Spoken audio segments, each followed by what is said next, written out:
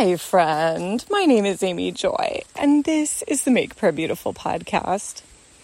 I was talking with some friends recently in different contexts about anxiety, and it's been fascinating to me over the last few years as I've entered more into healing prayer, how I don't know if anxiety is ever just something that kind of hangs out on its own. And I haven't done enough research to be able to say this, so it certainly might be.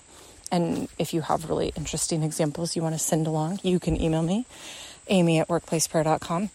But it's fascinating to me that so often the things that we carry as a point of fear or anxiousness are actually rooted in reality. Like my friend Peter, who said, I'm kind of a hypochondriac. And when I asked him if he had any family reason to believe that he might be getting actually sick, he kind of paused and was like, oh, yeah, actually, almost all of my family die young of different forms of cancer and such. So that actually makes sense that would be a fear. Or one of my family members, my brother Luke, sustained a traumatic brain injury when he was a baby. And I remember at one point as a child, maybe a middle schooler, oh dear, that's not the nicest age, but I made a comment at some point like, oh my word, do we really have to go to the doctor's office with Luke because he's really bad with needles? Like, no, really bad. And my mom said something like, but Amy, he had a traumatic brain injury when he was young. It makes sense that needles would not be his favorite thing. And at whatever age I was, I would have been pretty young, but I just remember thinking, oh, that's a fascinating moment of cause and effect. Like, I didn't have a traumatic brain injury. Needles don't really faze me. Well, I do have a vasovagal syncope response where I pass out, but that's not necessarily like a screaming in advance. It's more like, just let me lie down when you're going to prick me. Yuck.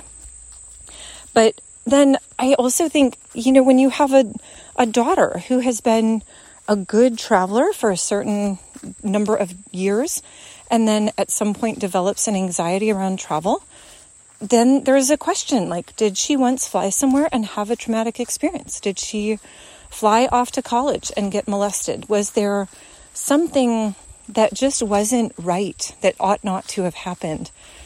Because then that's something to pray into, to say, well, that anxiety didn't just come out of nowhere. And so in the realm of homeopathy, this is something that I really appreciate, that I think is probably an underutilized question.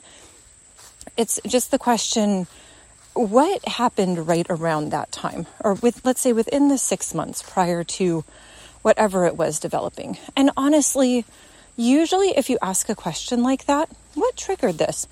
We almost always have an answer. Oh, that's right. I had, my dad died, or whatever the thing might be. There's a reason why, and we know it. If we're just asked the question, it becomes really apparent. And so, but we don't necessarily think to ask the question.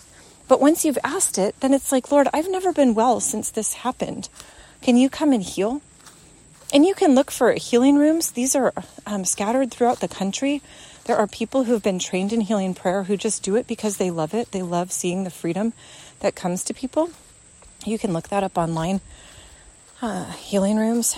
And then I think you can do sorts by date and such, but there's other possible ministries as well. But you can also just ask the Lord, Jesus, what do you have to say about this situation? And he might say, go get some healing prayer. That's definitely possible. But I just encourage you that when you're dealing with things, when your family is dealing with things, it's coming from somewhere. It's not just out of nowhere. But if you pause, at least usually, I think you'll be able to figure out the reason why you are experiencing that anxiety or that discomfort or that panic. So Lord, thank you that you're with us even in our most traumatic moments. Jesus, I know it's always been beautiful to me, hard in its own way, but also beautiful to say, oh, Jesus, where were you? Where were you in this traumatic moment? Or to say, Jesus, this is what I think about this circumstance. I deserved it, or this was all my fault, or I'm a failure in this regard. What do you have to say, Lord? And then we get to listen to your words of truth that come and wipe away the lie. So, Lord, I'm asking for a greater release of healing in your people. Thank you, Lord. Amen.